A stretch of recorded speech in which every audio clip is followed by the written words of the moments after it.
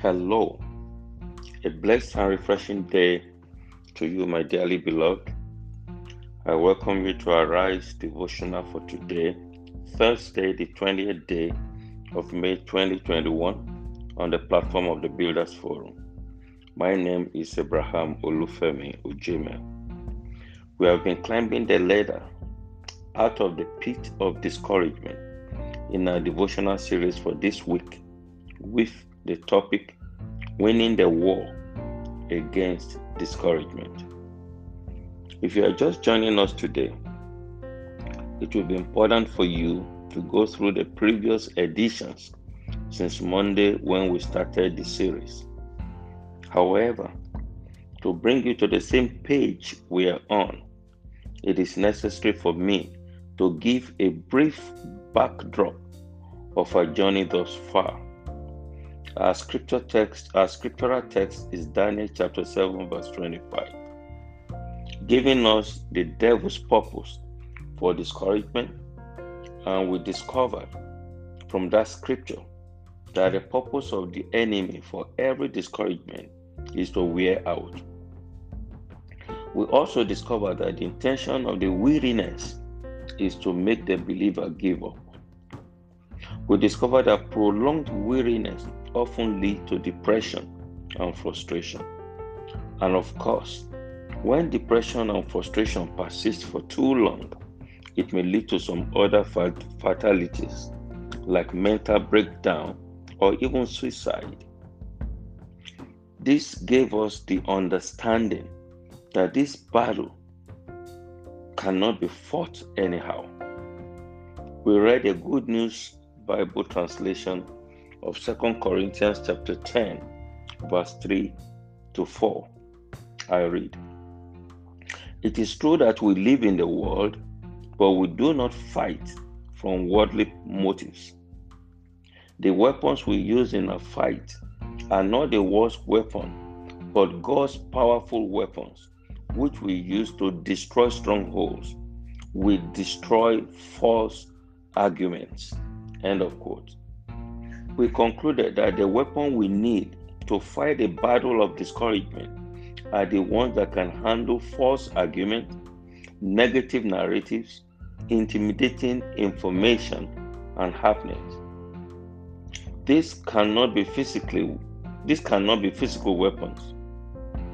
If you challenge discouragement with physical weapon from now till tomorrow, it will only get worse. So we began to look at the spiritual weapon that have been provided for us. We looked at revelation, and we defined this as the ability to see what the Lord is saying in His Word concerning the issues confronting and discouraging us. Revelation takes you beyond hearing to seeing, as in the case of Isaiah. In Isaiah chapter 2 verse 1, I read, "The word that Isaiah the son of Amos saw concerning Judah and Jerusalem." End of quote. The rationale behind this is that what you see, you cannot doubt. Yesterday, we looked at another spiritual weapon, and that is supplication. We looked at the potency of prayer in fighting the battles of life. But when it comes to dealing with false arguments, negative narratives, intimidating information and happenings, we discover that there is a kind of prayer we need to make. Discouragement is not what you handle with binding and losing.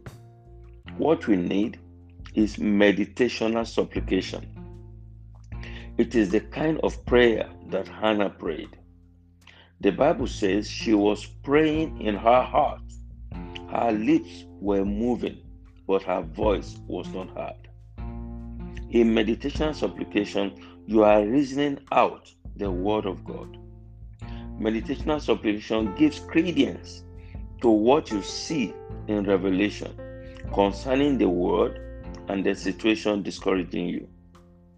By the time you are through with meditational supplication, discouragement will have disappeared because you will discover that it is all lies from the pit of hell intended to wear you out so you can stop yourself. Today, we are looking at another weapon, and that is motivation. A very discouraging event happened to David in 1 Samuel chapter 30. The Bible records that it was so discouraging and depressing that David and his men of war wept until they had no more power to weep. Listen to what the scripture says in 1 Samuel chapter 30 verse 4. I read, "Then David and the people that were with him lifted up their voices and wept until they had no more power to weep." End of quote. Listen to me, my friend. There is no physical effort that can handle discouragement. It is one of the devil's strongest weapons for wearing out the saints. But look at what David did in 1 Samuel chapter 30 verse 6. I read, "And David was greatly distressed, for the people spake of stoning him, because the soul of all the people were grieved, every man for his sons and for his daughters. But David encouraged himself in the Lord his God." End of quote. In spite of the depression and discouragement, David encouraged himself in the Lord his God. Listen to God's word translation of that scripture. I read, "David was in great distress because the people in their bitterness said he should be stoned. They were thinking of their sons and daughters, but David found strength in the Lord his God." End of quote. When people are discouraged, it affects their perspectives, language, and decisions. This is why the war against discouragement must not be taken lightly. But thank God, David was able to find strength in the Lord. My friend, what is your source of motivation in the time of distress? Do you receive strength from liquor or some other immorality? Some people resort to some terrible vices like pornography and drug. Smoking, drinking, and all those vices cannot handle discouragement. David self-motivated himself in the Lord his God. That is the best motivation. It has no side effect. Look at the end result of being motivated in the Lord. In 1 Samuel chapter 30, verse 8, I read, "And David inquired at the Lord, saying, Shall I pursue after this troop? Shall I overtake them? And he answered him, Pursue, for thou shalt surely overtake, and without fail recover all." End of quote. In the midst of divine motivation, David could hear God again. Divine instruction came for total liberation. One more thing, in the midst of discouragement, don't just motivate yourself, motivate others. That is what those two wonderful aids of Moses did in Numbers chapter 13, verse 30. And please permit me to read the God's Word translation. I read, "Caleb told the people to be quiet and listen to Moses. Caleb said, Let's go now and take possession of the land. We should be more than able to conquer it." End of quote. They were all inside the same predicament, but Joshua and Caleb chose to motivate the people that victory is sure. Not only is it that they were able, but more than able. Motivation in this kingdom is taking advantage of God's ability, not human capacity. Just like Apostle Paul declared in Romans chapter 8 verse 37, and please permit me to read the Passion Translation. I read, "Yet, even in the midst of all these things, we triumph over them all, for God has made us to be more than conquerors, and his demonstrated love is our glorious victory over everything." End of quote. Worldly motivation focuses on human efforts and connection, but kingdom motivation leverages on who we are in Christ Jesus.